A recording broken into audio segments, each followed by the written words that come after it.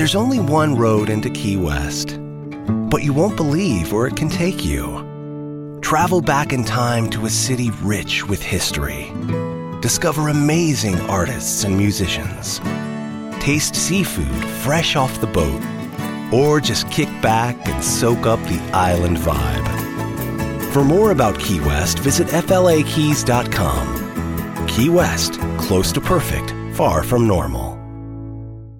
When you visit Arizona, time is measured in moments, not minutes. Like the moment your work stress disappears as you kayak through the canyons. Or the moment you discover the life-changing effects of prickly pear chocolate. But nothing beats the moment you see the Grand Canyon for the very first time. Visit a new state of mind. Learn more at hereyouareaz.com. Let's join Bishop Kevin J. Foreman.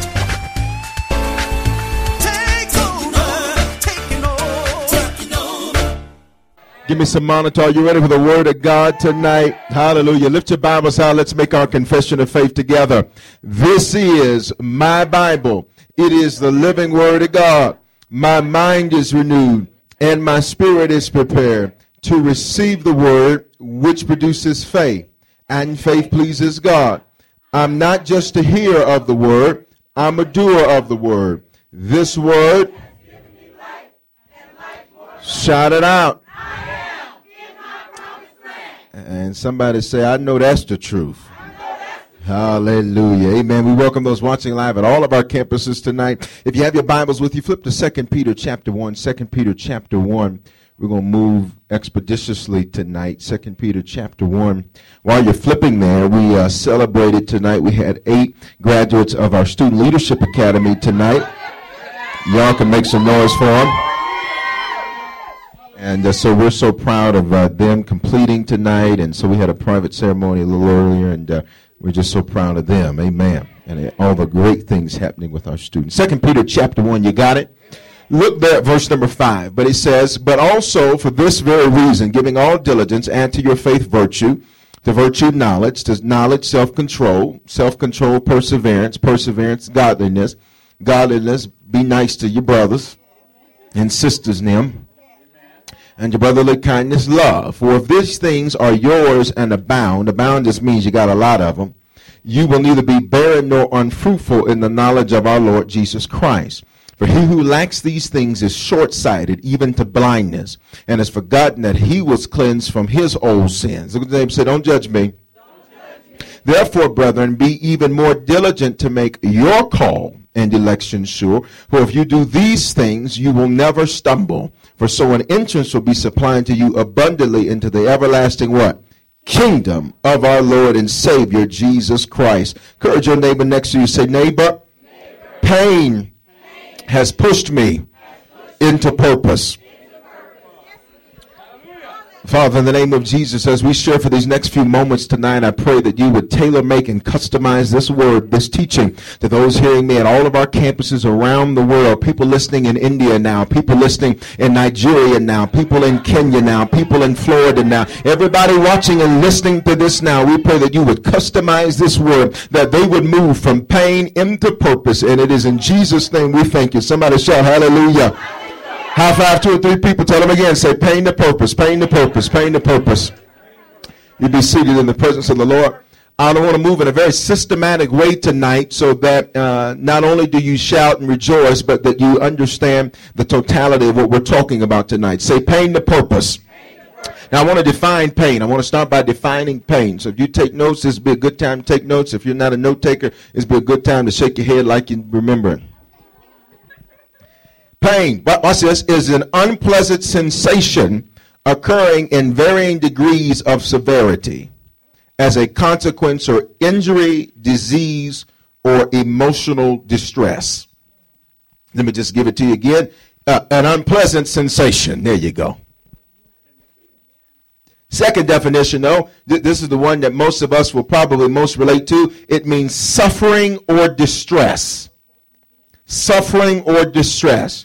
Now, I want to begin by defining Christian suffering. Christian suffering is not you staying in a bad situation hoping God changes his mind about it.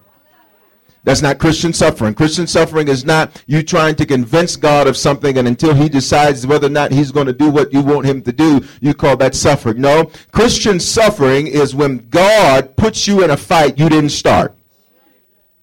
That's Christian suffering. That's what suffering is. Everything else you do to yourself. Everything else we do to ourselves. Christian suffering is when God puts you in a fight you did not start, and then he says, now finish this. Are you still with me? So when we talk about suffering or we talk about stress, we have all been stressed out by something. Truth be told, some of y'all probably in here tonight walked in here with stress about something you saw, about something you got in the mail, about something somebody told you. So that means you're experiencing what? Pain. See, the root of stress is to get you involved in pain. Because, see, when you get stressed out, what do you begin to do? You begin to worry.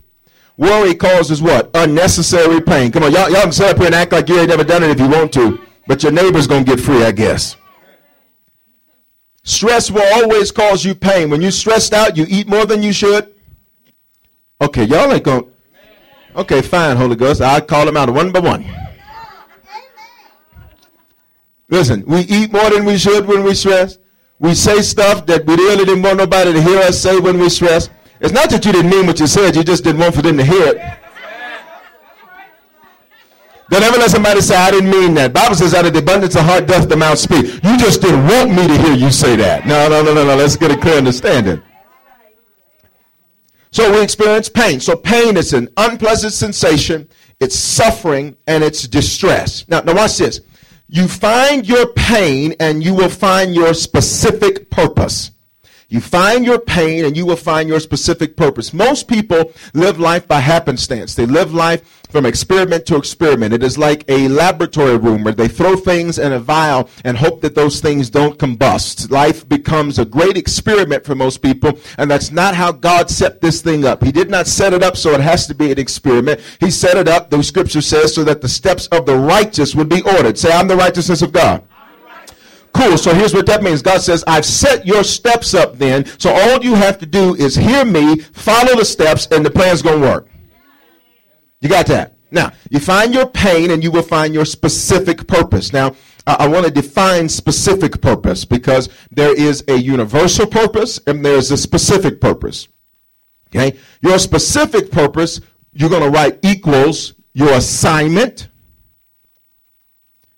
comma, your calling. See, I'm even telling you where to put the commas. Or your election. Your assignment, your calling, or your election. Specific purpose. Now say this with me, everybody. Say, I have a universal purpose. I have a specific purpose. Now watch this. I said this on Sunday. I want to give it to you again. Pain brings revelation. Okay. Your pain is far more valuable than even your moments of joy. Just like your enemies are more valuable than your friends. Bishop, what do you mean? The scripture says, I will make your enemies your footstool. Now, he don't say nothing about what he's going to do with your friends, which means sometimes you got to learn how to thank God for your enemies and celebrate your. Some folk, you need to write them a thank you card and say, thank you for lying on me. Thank you for doing me the way you did me, because I didn't realize you were going to cause me to have a revelation. Pain causes a what? Revelation. Reveal means I can see something that was not available for me to see before. So sometimes, I said this on Sunday, people change when they learn enough that they want to, they hurt enough that they have to. Some people, pain is the only revelation that causes them to change. So pain brings what? Revelation. I can see something I didn't see before. So I can see clearly now. The rain is gone.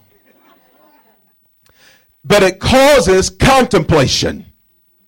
And what is contemplation? Contemplation is where I begin to think about what's just been revealed to me.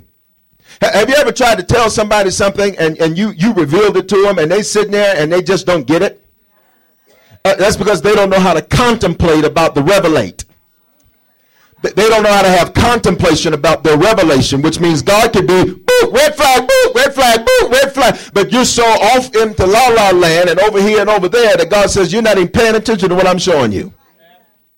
There's nothing worse than talking to a space cadet. Because you just don't get it, huh? It causes contemplation. It means I think about what I saw. I think about what I saw about my situation. So pain brings revelation that causes what? Contemplation about my what? Situation. And it spawns reformation. So Bishop, what does this have to do with pain and purpose? I'm going to pull all these dots for you. That's why I'm going systematically tonight. Because I want you to get this thing so good you can go home and preach it to your dog. And line your cats and dogs up and have church. Lift your hands. Lift your hands. Come on. Tell. Got it? Now, we read in the scripture, we read in 2 Peter 1, he said, look at it again. He said, 2 Peter 1, look at verse 5. But for this reason, giving all diligence, add to your faith virtue. To virtue, knowledge. To knowledge, self-control. Self-control, perseverance. To perseverance, godliness. To godliness, brotherly kindness. To brotherly kindness, love. Now he says, if I have all of these things, and I got a lot of these things, then I'm not going to lack as it relates to Jesus Christ. Are you getting this? Oh, okay. Now look at this. Look at this. Pain produces faith. Got it? You know how you started trusting God? When you got into a situation where there was no other option and it was so painful, you had to trust God. See, I'm here to tell you, it ain't your good days that make you have faith. It's the days where you feel like you've been to hell and back that makes you have faith. It's not heaven that makes you shout. It's hell that makes you shout. Pain produces faith. Out of your hurt come your greatest moments of faith. If you look back over your life, it was the moments where you were in the most pain that you had your greatest experiences with God. Come on, can we be real tonight? It's the moments where you were saying to yourself, I don't know if I can do this. I don't know if I can take another day. It was in those moments that faith rose up. Now look, let's follow the line from Peter. Peter says, then add to your faith. What does he say, add to your faith? What does he say? Add to your faith what? Virtue. Now watch this. Virtue means morals. But watch this. It is your pain that causes you to think about what you're getting ready to do and who it will affect. Because when you've been wronged by somebody, you make it an incumbency upon yourself to make sure that you don't wrong somebody else the same way. So he says, add to your faith virtue, good morals. I don't do something to somebody I don't want them to do to me.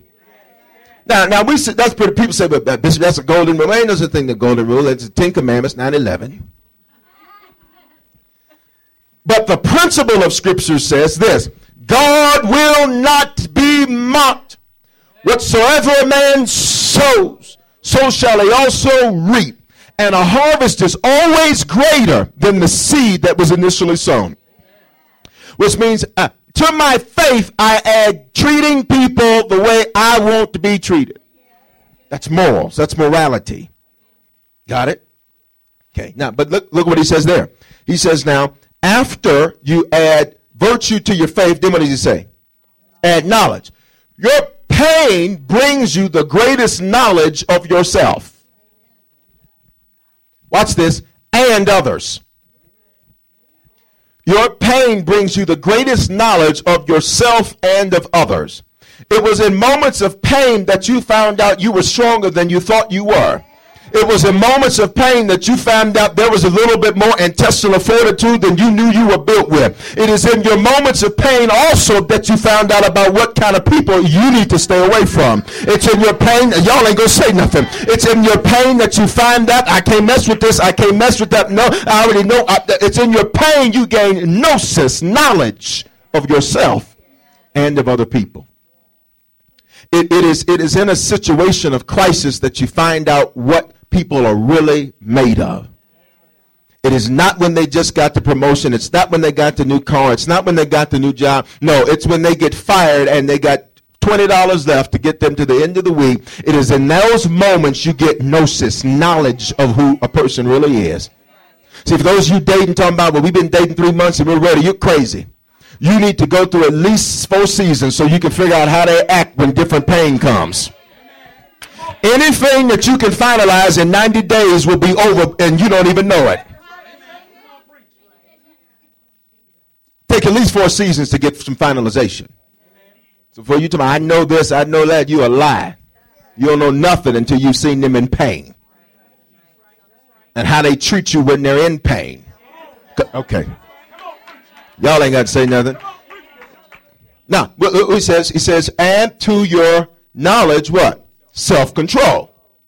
It is pain that gives you the ability to check yourself before you wreck yourself. Matter of fact, there were some prophets a long time ago wrote a song. They told you better check yourself before you wreck yourself. It's going to be bad for your health.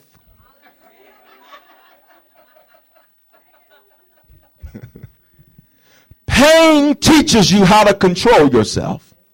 Let me give you a perfect example. It's called the law of linkage. I gave you all this example on Sunday. If you touch the stove and it's hot and it burns you, you're going to experience what? Pain. You're going to holler. Okay, how calm, cool, and collected you are. You touch a stove that's on high, you're going to learn to shout. Say, Bishop, I'm not a shouter in church. You're going to learn to shout. Touch a hot stove. You're going to get some shout. But now watch this. From that shout, from that pain, you then learn self-control. I can't touch this anymore. You're not hearing what I'm saying. See, some folks, you have to control yourself because you are a mercy addict and you are a compassion addict and you do good things but you don't do God things and you end up becoming an enabler. So pain, when somebody that you help does you wrong, that pain will teach you, can't do that. Can't do that. No, can't go there. See, self-control. See, whenever you start doing what people call confiding, which is really just telling somebody something that they know they're going to tell somebody else. Whenever people start doing stuff like that, it only takes one time for that trust to be breached, and then you'll learn self-control. What's wrong with you? I'm fine. The joy of the Lord is my strength. This is the day that the Lord has made. I shall rejoice and be made. It only takes one Judas to make you shut your mouth and learn how to deal with your own problems in your own closet on your own time. Some saints, not you, not none of y'all listening, because y'all are very spiritual and very deep and very sophisticated in the Lord and all that. But some saints, you know, they just have diarrhea of the mouth. And what they end up doing is they end up inviting flies into their ointment.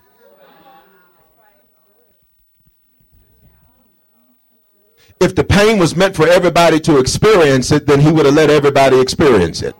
Okay, all right, I'm going to leave that alone.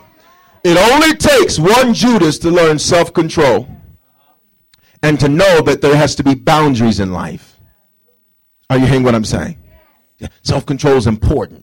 Because I know a lot of Christians, but just the Lord must have led me to do it because I did it. No, you must have did that because you did it. People have this saying, everything happens for a reason. You did it. That's why. That's the reason.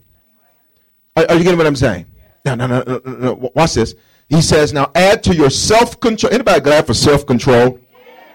Y'all not saying nothing. When you drive by the Krispy Kreme off of C-47, it's self-control.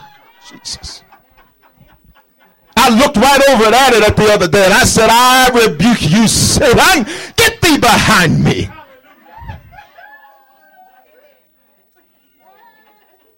Self-control. Just if you want to. Self-control. Got it? Now look what he says. Add to your self-control perseverance. It is your pain that makes you persevere. Because sometimes, truth be told, the reason why you get over your pain is just so that what caused your pain knows it couldn't keep you down. Oh, you don't want to be real. Sometimes if we can take the mask off, sometimes the reason we get over stuff so quickly is because we don't want so-and-so and this and that to think that you had me like that. Pain will make you persevere. Y'all not hearing what I'm saying? Anybody had to persevere in the middle of some pain? Pain will make you persevere. Make you push. Make you like MC Hammer. You're going to be too legit. Got it? Now, pain makes you persevere. Now, are you seeing this? How all of these things he's saying all of these things, pain produces these things. Not even, watch this, prayer is wonderful and you must pray and we all must pray, but prayer can't do some of the things pain can do. Because pain will leave an indelible impression in your mind. Somebody said, thank God for my pain. Y'all still with me? I told you I just want to walk through it tonight. Now, he says add to perseverance. What does he say add to that? Godliness. Being like God. Isn't that something? Now, we're not, what's this? Scripture says we're being transformed into the image of Christ. That's a process. Because sometimes people will put stuff on you that Jesus does, and you're not quite him yet. He said, well, forgive and forget. No, the Bible don't say nothing about forgetting. He forgets. Well, don't you want to be like Jesus? I'm on my way there. I ain't there quite yet, though. You know why you don't forget? You don't forget so you don't repeat the same exact mistake again. What I do forget is the pain. But I don't forget the lesson.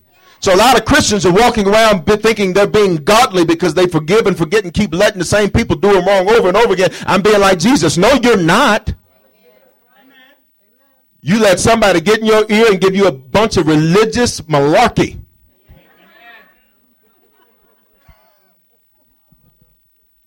Godliness. Say godliness. It means my pain will cause me to be more like Christ. That's what my pain will do. Your pain will cause you to be more like him. One of the things I love about Jesus is that Scripture says he was tempted in all the ways which we were tempted. Now, most people look at that in terms of temptation, in terms of sin, and that was part of it. But the other part of temptation is the temptation to sometimes crack under the pressure of life. He had a lot of pressure on him. He had a full-time staff of 12. Half of them was crazy. The treasurer was still in the money. Peter wasn't quite out of his rehab from thugging, cutting people's ears and stuff. On Monday, he had a church of 5,000. By the time he finished preaching his message on Friday, the 12 was just there. Now, you're not hearing what I'm saying. He experienced what it was like to be on top. Oh, Jesus. Everybody wanted to know Jesus. And he knew what it was to be on the bottom, but didn't nobody want to be associated with Jesus. That's what I love about him, because see, he's been tempted. He's had the same opportunities you and I have every day to throw in the towel. He had the same opportunities. My pain makes me more like him. Think about it. The same people that crucified him, shouting out, give us Barabbas, give them crazy people. He turns around and dies for. Now, let's just be real and frank and honest with one another tonight. I know you're maturing in the kingdom and in the things of the Lord because you come to Harvest Christian Center. So I know you're maturing. However, dying for some folk that just finished cussing you out, and then they don't even know, they're so stupid they can't even comprehend the fact that they need a Savior. They think they're saved. It was the church folk that killed Jesus. You don't remember that? It was the religious, the Pharisees and the Sadducees and the Sanhedrin. It was those folk that said, crucify him. Of course, he offered it up. Nobody could kill him, but he offered it up. But my point is they were the instigators. And then he turns around and he's so God, because he is God, he says, Father, forgive them. Because they don't even know how crazy they are. Aren't you glad? See, can we just have a grace flashback moment for just a minute? When Jesus was hanging up on that cross, see, some of you grew up in church and you grew up around God and you still found a way to get away from him. But aren't you glad that even when you ran from him, he was saying, Father, forgive them. They don't know what they're doing. That's what he does. He says, he pled the insanity plea for him. He said, Father, forgive them, they out of their mind. Let me put them in treatment. The treatment was called pain. Now watch this. Can we keep moving? He says, add to godliness. What does he say add? Kindness. Pain makes you nice to people. Pain makes you nice to people. You have, especially people that you know, you think you're this and the back tips because you got some stuff. And have you ever had to lose some stuff? Isn't it funny how nice you get to people? Y'all can set up here with your bougie Denverite self if you want to. And then you're looking at other people that's lacking and saying, oh, but they just need to tithe more. They just need to give more. And then all of a sudden you find yourself in loss, and all of a sudden now you're nice. Okay, y'all can't have this. Is too much for Wednesday. I should say this for Ish and Days, girls. Isn't it funny how when the bottom falls out, you find compassion? Come on, can we be real? Isn't it funny how you don't judge people as quickly when the bottom falls out? Because you used to have something to say about everybody and everybody's problem, and then when your bottom fell out, all of a sudden, baby, just pray. I don't know, just pray. Loss will cause you pain, and pain will cause you to be kind. Kind to one another. Not so quick to say they're here because of this, that, and the other, and all that. No, it calls you to be kind to people. And then he says, add to your kindness. And this is the great part of the verse because this is what God is. He said, add to your kindness love. See, love God, love people, love life. That's more than a slogan that we own the trademark to. It's more than that. It is an understanding that pain produces the best lover out of me. I'll get to you again. Pain produces the best lover out of you. Now, don't take lover and go to the world and get carnal with me. I mean, loving others. Love. One that loves would be a lover. Don't go there. Pain makes you a lover, not a fighter. Especially those of you that are still recovering from over sensationalizing things and all that. Pain makes you a lover. Pain makes you give people the benefit of the doubt before you shoot them dead. Come on, can we be real? Pain, because if you've ever been falsely this and that and the other, whatever, you had the pain of that. But now, just wait a minute. Hold on. Let's just see here. Let's just wait a minute now. Everybody calm down. Amazing how calm you get after some pain. Y'all still here? Now watch this. Now, I told you earlier, you find your pain and you will find your specific purpose. Now, I told you your specific purpose is your what? Assignment, calling, or election. Now, I told you also that we have a universal purpose, right? Now, let's define purpose. I want to define purpose. Purpose, the reason for which anything is done, created, or exists. The reason for which anything is done, created, or exists. That's purpose. So when I say purpose, I'm saying it's the reason I do this. It is the reason I was created. It is the reason I exist. That is purpose. Okay? Now, purpose involves use. Okay? This microphone has a purpose. It was created and it exists for the sole purpose of me holding it with my right hand and preaching the gospel out of it. Now, wouldn't this microphone look foolish if it tried to be my watch? I do not want to speak into my watch. I want to hold it in my right hand. Bishop, what are you trying to say? Most believers get skewed about purpose because they think it's about them. The scissors do not get to dictate their purpose. The one that manufactures the scissors dictates the purpose. Now I need you to get this, because see, a lot of saints, not you, but a lot of saints are selfish because they think their purpose involves them feeling good and them being happy and them feeling great, and that it is not about you. I wish you'd start listening to them songs we sing about coming back to the heart of worship. And it's not about us. You sure be clapping and dancing to it, but get them words. The item does not get to determine its purpose.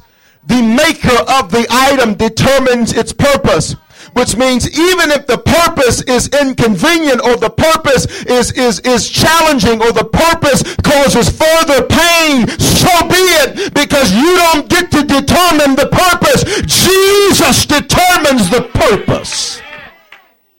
Now, look at it. Look at this. A universal purpose for every believer. Flip to 2 Corinthians 5. 2 Corinthians 5. Now, I've taught on this before, but we're gonna do it again so we get it good. Universal purpose. How many purposes are there? 2. What are they? Universal and specific. Now, here's the universal purpose. Now, guess what? We don't get to negotiate. Now, I'm assuming I'm talking to mature folk because you're here in the middle of the week. You don't get to determine your purpose. Okay? It's not about what you feel. Have you ever noticed them feelings of yours get you in all kind of trouble? So why would you start obeying them feelings now? Amen. 2 Corinthians 5, verse 18. You got it? Now look at this. This is powerful stuff. Now all things are of God, who has reconciled. You missed the first part. Now all things are of God. I don't have time to go to Isaiah 45 and 5 through 7 and tell you about how God says he makes the evil stuff. Bishop, what are you trying to say? God says, even your pain is of me. Because I could have stopped it, but I didn't. And I allowed it because of purpose. Now all things are of God. Watch this. Who has reconciled us. What's reconciliation? Getting back together. Us to himself through Jesus Christ. And has given us. Who is us? Us. There's no deep Hebrew word right there. And he's given us. Make it personal. Say me. Say your name. The ministry of reconciliation. Well, watch this. God says your universal purpose as a believer in Jesus Christ is to get people back together with God. Universal. Got it? Now watch. He goes further. That is, verse 19, that God was in Christ reconciling the world to himself, not imputing their trespasses to them, and has committed to us the what? Word of reconciliation. The word of reconciliation says, I look at an unbeliever. I look at a sinner. I look at somebody that doesn't follow God, and I tell them, did you know before you were formed in your mother's womb, Jeremiah chapter 1, that you were with God and you knew God? See, that's why it's called reconciliation and not introduction. You're not introducing them to God. You're reconciling them back to God from when they were with God before they ever got here. It's saying our universal purpose is to get people back together with God. So rather than telling people, God can't use you, God don't like you, God didn't, no. That's not the word of reconciliation. The word of reconciliation says, well, you may be a prodigal, get your crazy self back in the house. Some of y'all remember growing up and you remember growing up and you be at the house too late and Big Mama had to come out there on the porch and say, get back in this house. The word of reconciliation is walking up to somebody that doesn't know Christ and say, get back in the house. Are you getting this? Now, you see how this has nothing to do with you and how you feel about it and whether or not you're scared or not to do it? He didn't ask. Come on, this is a digging word tonight. Us is lock the doors. Now then, look at verse 20. We, who's the we? Usums. Are what? Ambassadors for Christ. What's this? Not you. We're not an ambassador for you. So you can have your own little cult following at your job.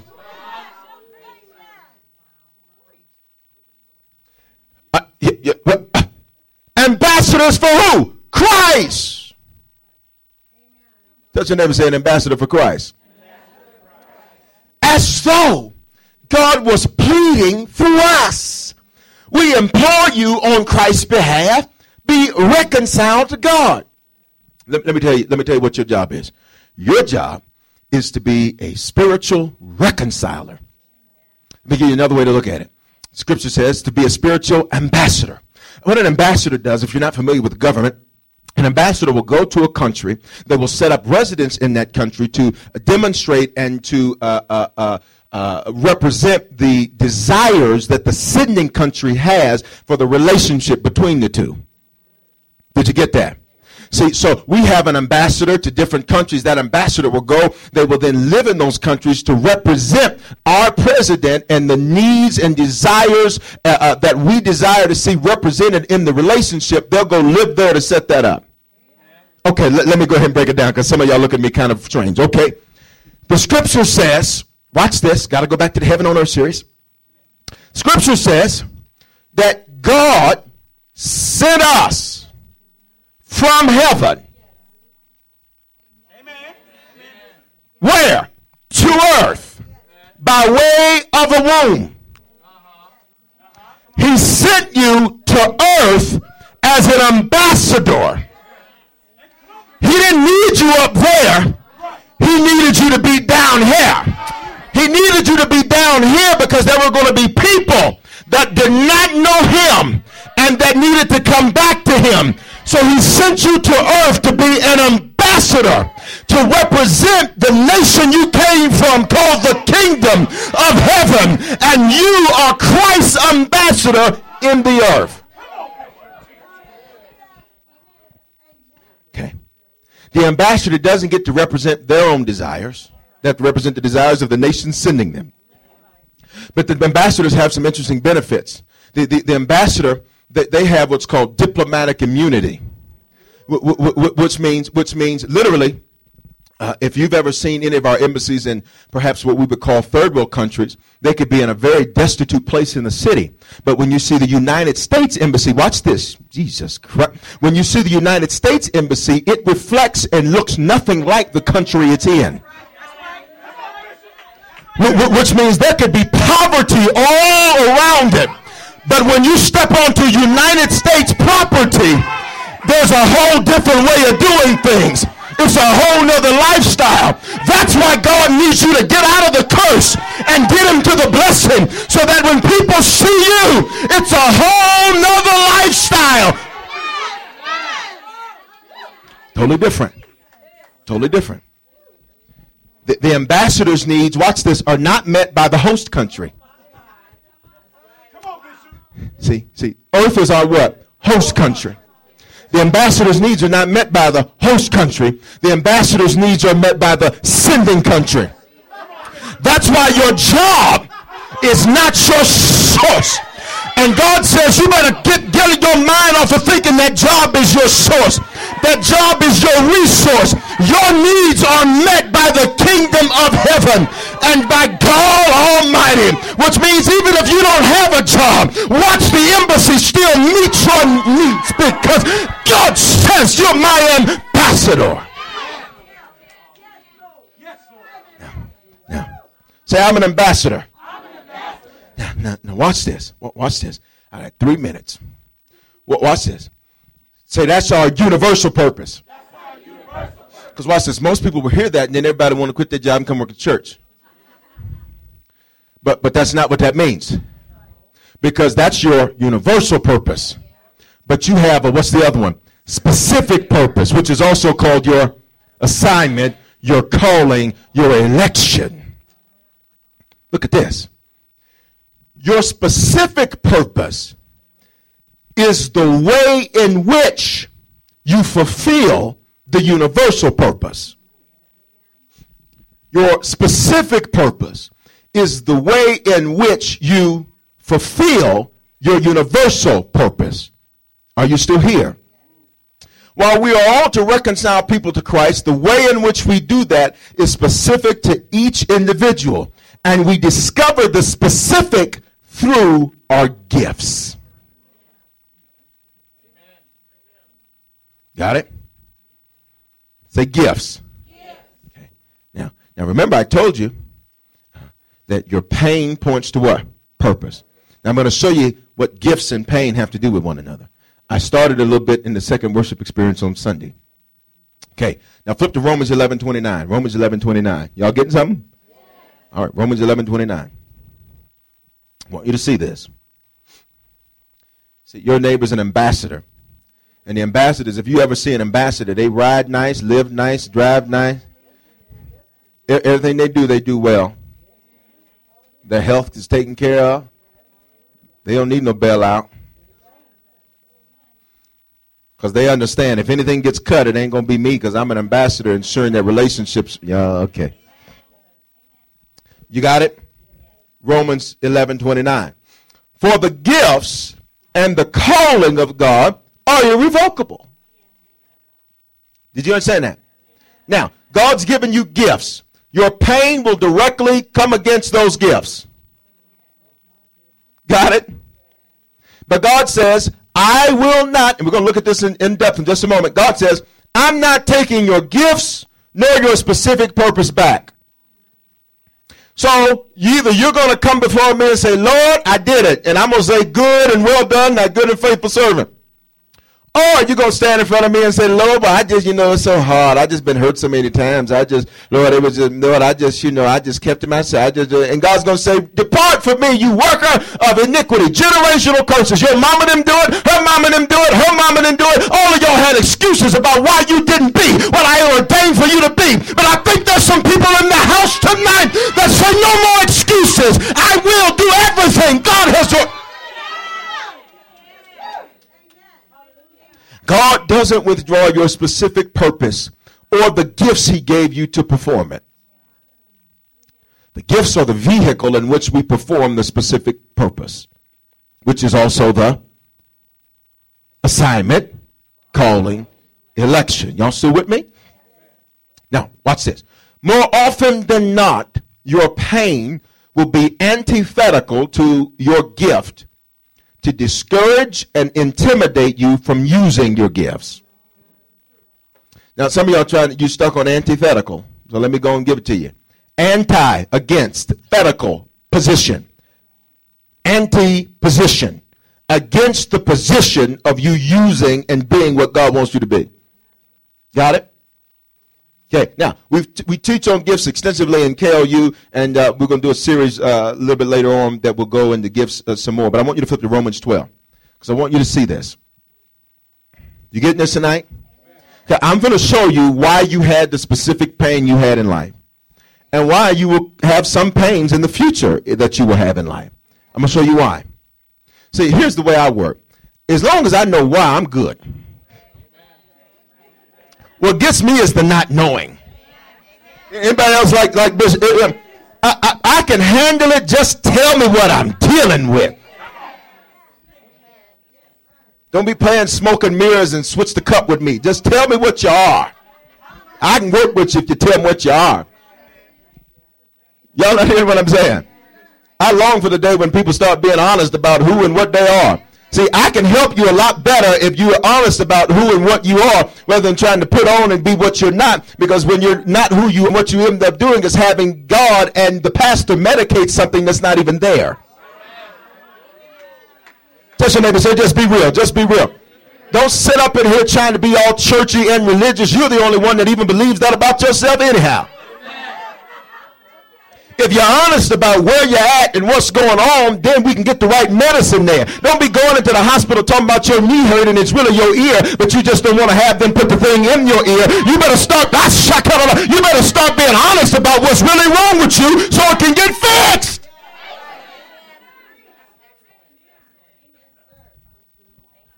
coming up in church talking about your foot hurt. You know good and doggone well it's your head. What's going on in it? Romans 12. Y'all better come on here. I'm feeling apostolic tonight. Romans 12. Verse 6. You got it?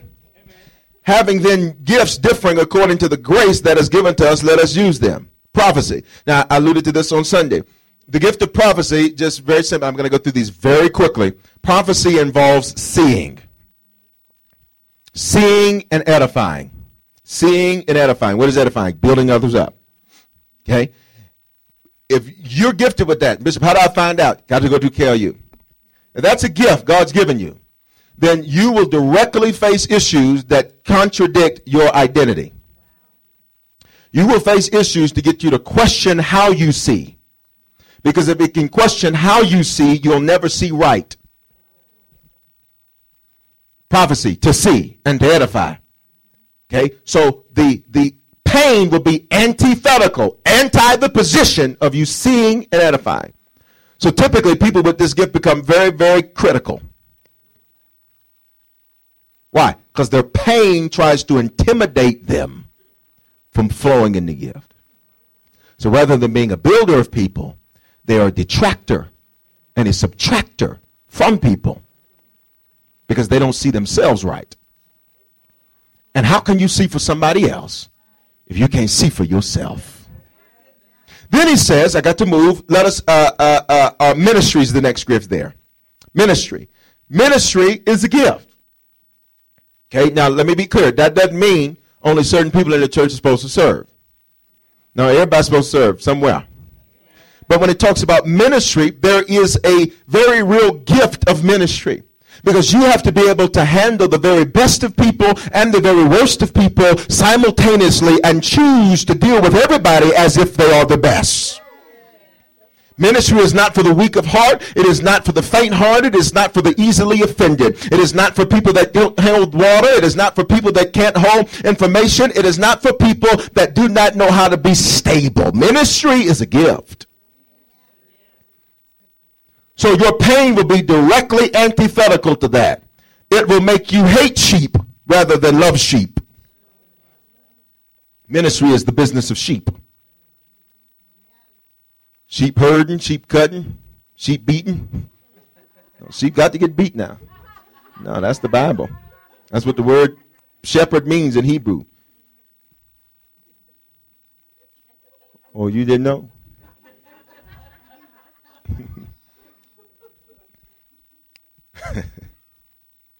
It literally means to be hostile towards, the word shepherd in Hebrew.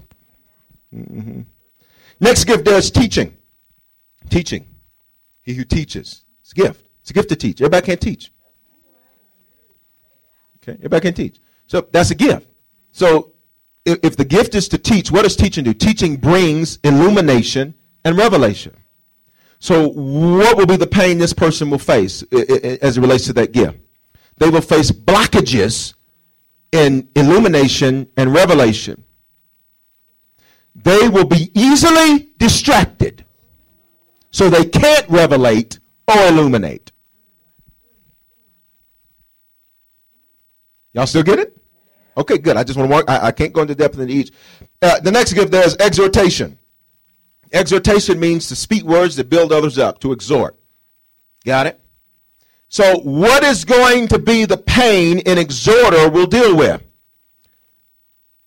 The pain of being torn down. They will be heavily criticized. And watch this, because everybody is, truth be told. They just won't know how to handle it. Got it? Okay. Next gift there, next gift is giving. Giving is a gift. Now, let me be very clear about that. Does that mean only certain people are supposed to pay their tithes, offerings, and first fruits? No, everybody's supposed to do that. This is talking about giving as a supernatural gift, where God endows you to be the benefactor for the kingdom. To where when there's a need in the kingdom, you don't have to kill no chickens and get to have no 4 and 5 month campaign to get $5,000. No, we can come to the giver, and the giver says, here's what you need, but I don't want my name out there. That's a giver as the gift. I don't need nobody to know I gave it. I don't need no income tax. Matter of fact, I'm just going to give you cash. What you need, $1 million? Bring the briefcase. Here you go, Bishop.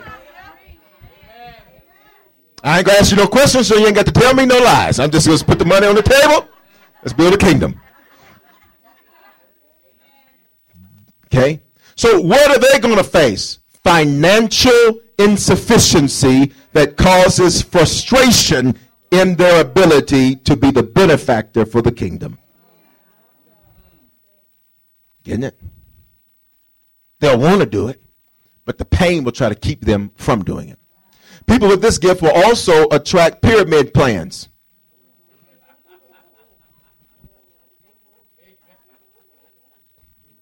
And I mean the bad pyramid plans, because everything at the end of the day is some kind of pyramid.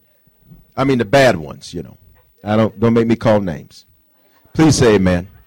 Thank you, Jesus. The next gift is leadership. He who leads. Leadership. Leadership is a gift. Leadership is a gift. Okay. Now, leaders still have to be developed, but the bare workings of it is a gift. See, when I came out the womb, I came out with a Bible, a briefcase, and I had cell phones for they even.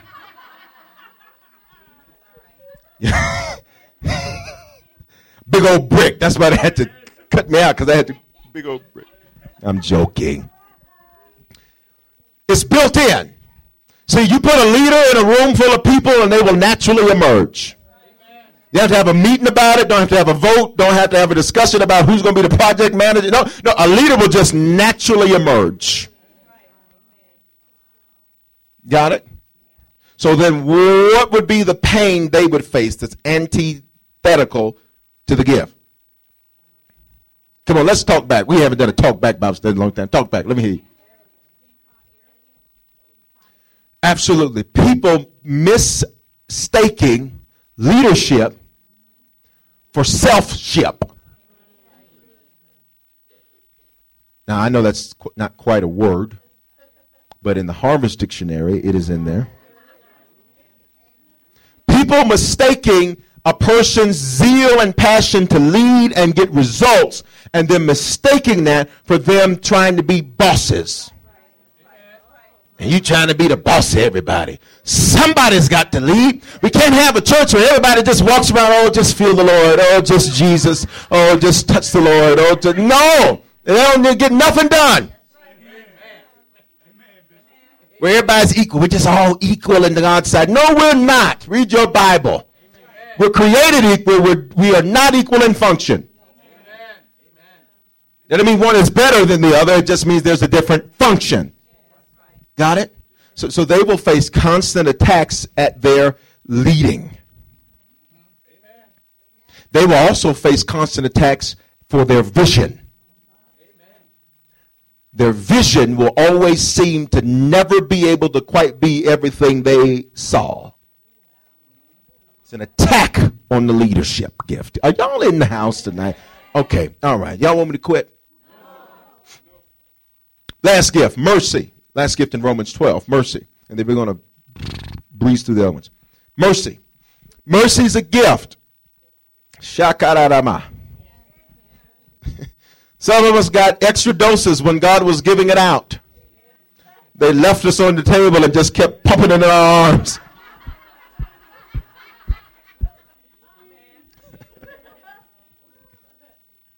Mercy is when you don't give people what they do deserve. And that's a gift. Because how many of us know? My God, today. Good evening. People that are gifted with mercy. Mercy is a very important gift. Because if everybody's just results oriented and this and this, and you don't have any mercy, you can become very, very unyielding to people's flaws. And you'll see people as projects rather than people. So you need some mercy there. How many people in your spiritual gift, you've already gone through care, you know you got some, okay, good. How many of you mercy was like number 1 or 2? Go ahead and put your hands up. Amen, amen. Okay, God bless you. It's okay. It's okay. I know. Here's what the gift of mercy will always face as its pain. It will face deep betrayal in a desire to get you to not trust or love anyone. Watch this, in any setting. Not just a church thing, not just a relationship thing. It just period. I mean, it's 40 years later and you still talking about, no, I ain't finna be with nobody that's looking, and whatever. Deep betrayal. Bishop, what's the difference between regular betrayal and deep betrayal? I'm going to tell you the difference. Deep betrayal is betrayal with no motive. I can understand betrayal if there's a motive. And I can understand it from the perspective of human nature. But I don't understand betrayal from the perspective of you don't get anything out of your betraying. That's deep betrayal. And if you got mercy, you got to realize, because how many people with mercy, you said, I've had me some deep betrayal. Come on. See, it was designed to try to make you turn into a monster. But thank Jesus that you didn't let it win. Okay, all right, we got to move through these other ones real quick. Flip to 1 Corinthians 12. You getting something tonight? All right, 1 Corinthians 12. 1 Corinthians 12. I'm over time, so we got to move quick. 1 Corinthians 12. 1 Corinthians 12. And verse 28. 1 Corinthians 12, verse 28. Now, the gifts we just read, those are called motivational gifts. The gifts we're getting ready to read are also called motivational gifts. Bishop, what does that mean? Those are gifts that are built into you. It's not that you need that there's a spiritual, so much so a spiritual component as if the fact that it's just you're built in that way. So whether a person knows the Lord or not, if God has placed, because remember he said the gifts are what? Irrevocable. So you'll see these people maybe in the world, they don't serve God, but you can clearly see the gift of leadership on them. Are you getting what I'm saying? Because the gift is still working because God says I will never take it back. People are just misusing the gift. You got it? Because what's the gift supposed to be used for? To reconcile the world. Come on, y'all, come. Reconcile the world back to Christ. So if I'm using my gift for any other motive other than that, I am abusing it. Abnormally using it. That's abuse. Got it? 1 Corinthians 12, 28. And God has appointed these in the church. First, apostles. That's the first gift there. Now, some country folk will say apostles. It's apostles. This is a gift in where God establishes in an individual the ability to pioneer from nothing. Now, this gift is slightly different in its context than the gift we see in Ephesians 4. And I don't have time to go into the depth of that. But it's to pioneer from nothing. Generically, the gifts means one who is sent. Apostles deal with foundation. They deal with laying foundation. They deal with laying structure. They deal with laying order. They're very people that know how to nurture and bring the best out of people. They know how to take a nobody and make them to a somebody. They know how to do that. That's the apostolic gift. In that gift, one of the pains that gift will face is constant turmoil. There's supposed to be a foundation layer. So in their life, especially through childhood, many times they will see that there is no clear foundation laid. So that when it's time for that gift to be used and activated, they don't know how to do what it is that they are. Next gift we see there is what? Prophets. Now we've talked about that. Teachers. We've talked about that. Miracles. We haven't talked about that. Let's talk about it. Miracles. Miracles, that's a gift. You understand that? The ability for someone to be able to pray and believe for something that is a supernatural occurrence is a gift. Okay? Now, Bishop, what is the pain that this person will face? The pain of unanswered prayer. Because if they perceive there's unanswered prayer in their lives, or there's something they asked God for and he didn't do, it will muzzle them from asking him for a miracle because they don't want to be disappointed. Got it? Healings. Same exact setting. Miracles just apply to anything. So a miracle could be you go home and you got $1 million check in your mailbox. See, y'all ain't learned yet, church. Y'all should have been saying, I received that. Y'all sitting there telling me, that's true, Bishop, that's true. You're supposed to be saying, I receive, I receive. That's miracle. But healing is specific to the body, be it emotionally or physically. Okay, so it's the same pain, though, because both of them are supernatural occurrences. You got it? Helps. Did you know being a help is a gift? Because some people get in the doggone way. Helps is a gift. Okay? Now, what is the gift they will face? They will face the gift, or the pain, rather.